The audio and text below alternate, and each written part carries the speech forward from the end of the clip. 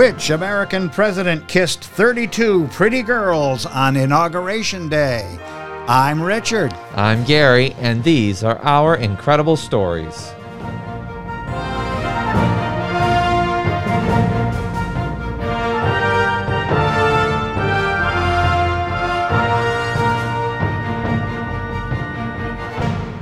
Hello and welcome back to all of our listeners from around the world and across the United States. We're happy to have you back with us for some more incredible stories.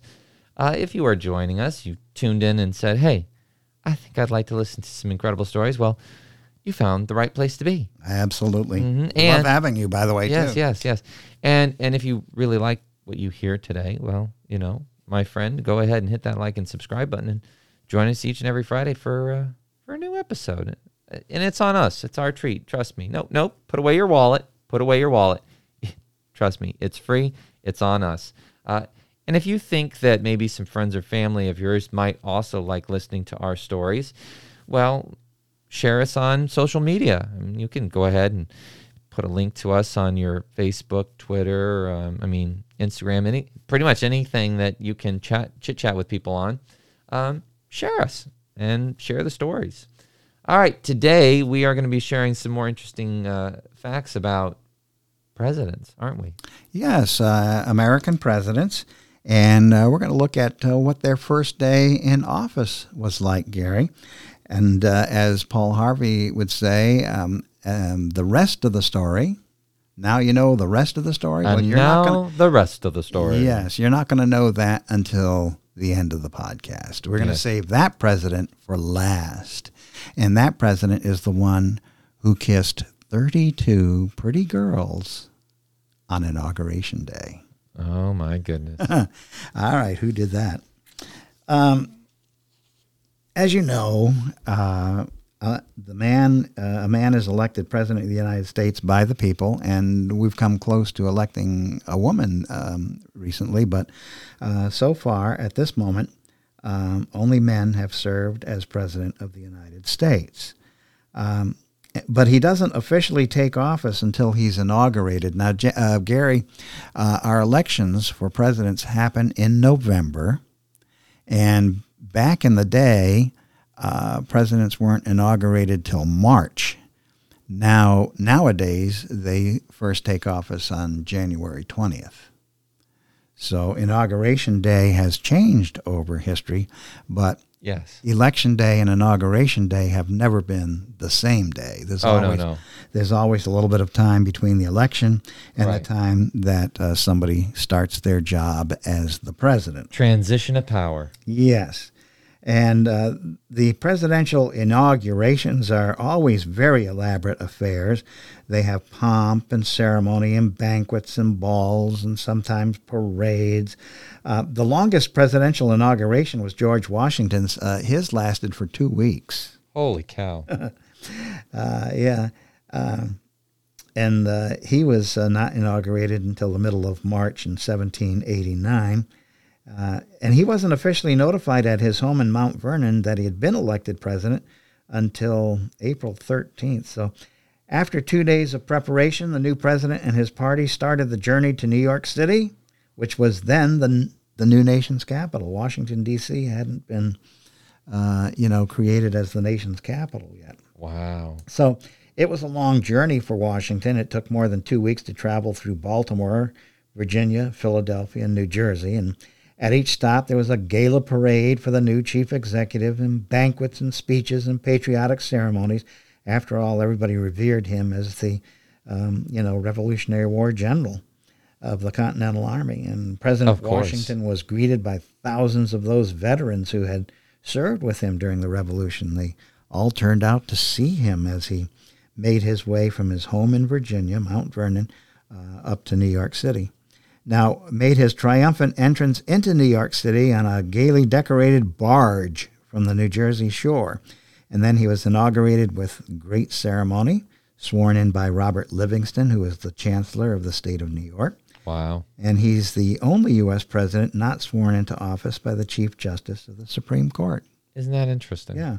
Everyone after that was sworn in by a Chief Justice of the United States Supreme Court. Now, let's fast forward to President James Monroe. He was the first president who was inaugurated outdoors. Huh. Yeah, and most of the inaugurations, as you know now, take place outdoors, right, Gary? Right.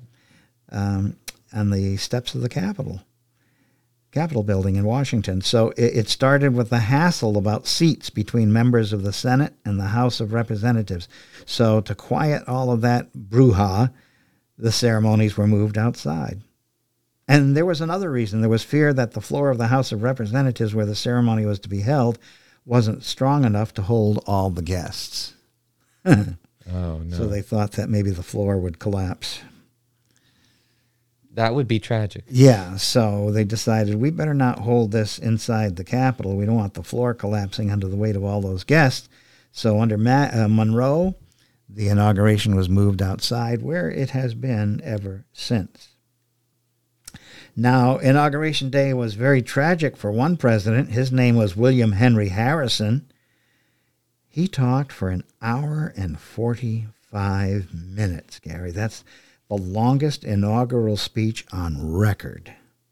1 hour and 45 minutes. Holy cow. I'm surprised his crowd didn't walk away like Franklin Pierce's did. Yeah. Well, if it were now like they do over at the Oscars, they just play the wrap it up music. Yeah. So 1 hour, 45 minutes. So anyways, he was out in that winter air much too long. He caught a cold in that frigid air, and he died 1 month later. Oh, my gosh. William Henry Harrison, President of the United States for 1 month. Now, can I say something? Sure. This is why you don't draw out your speech in the cold air, because you're going to get pneumonia and die. Yeah. So to all of you... Even if you're president. Right. So to all of the long-winded talkers out there, take example. He only lived a month after doing that. Yeah. And so in one of our previous podcasts, we mentioned that on Inauguration Day, when President Franklin Pierce moved into the White House, his room wasn't ready, and he ended up spending his first day in office sleeping on a mattress on the White House floor. I think what we're learning is that being a president is not the most glamorous job. At times it's not, and sometimes it shows that, hey, these are human beings dealing with some of the same frustrations normal human beings. That's true. I mean, well, they're normal too. I shouldn't have said that. But anyways, most of the inaugurations are pretty cold affairs because they happened in March and now they happen in January. Still cold sometimes. It's pretty cold. That's wintertime here in the United States. So cold is cold.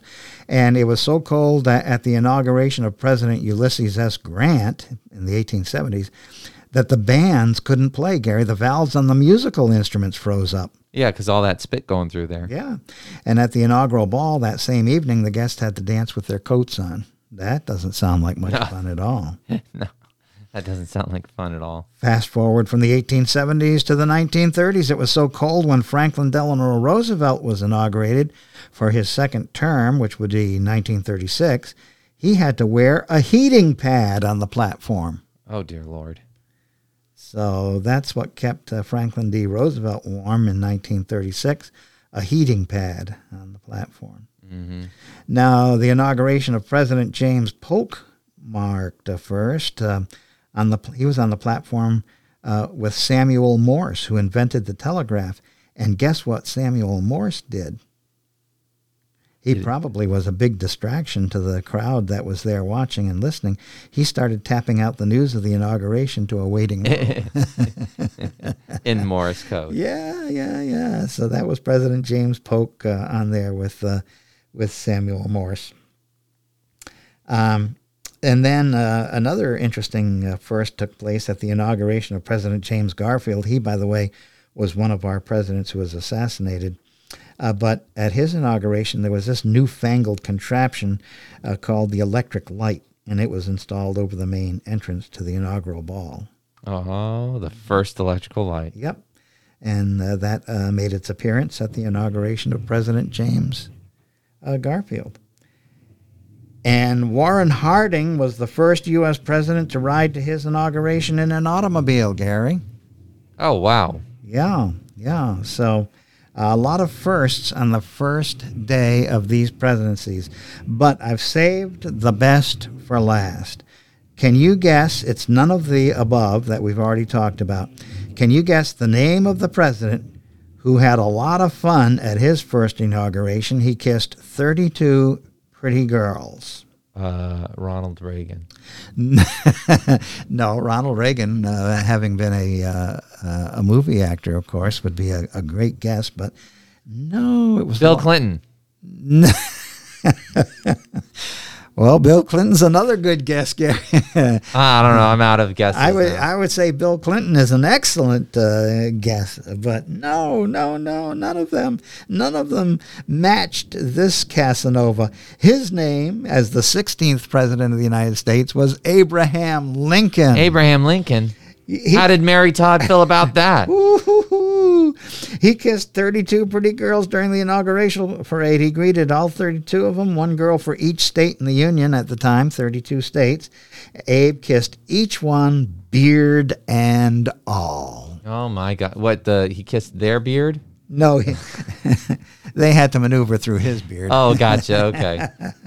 So, wow. Can you believe that? Abraham Lincoln kissed 32 pretty girls, one representing every state of the Union. So he showed his love for every state of the Union. How about that? Kissing these girls. And you're right. I have not been able to find in any of the history books how Mary Todd Lincoln reacted to that. Yeah, I don't know. She either was tickled and just laughed it off, or she was probably thinking, They might have had one unusual conversation that night. Abe may have been sleeping on the couch. Yeah, Who knows? Or a mattress on the floor. It could have been. Could have been. Wow, those are some very interesting facts. So that being said, that wraps up this episode of Incredible Stories. And again, this was one of those episodes where we have incredible facts, because sometimes fact is stranger than fiction. Yes, it is. Yes, and it is. If you enjoy the stories, like I said, go ahead and like and subscribe. Share us on your social media. And until next time, I'm Richard, and I hope that you enjoy history as much as Gary and I do. And I'm Gary. Until next time, bye-bye.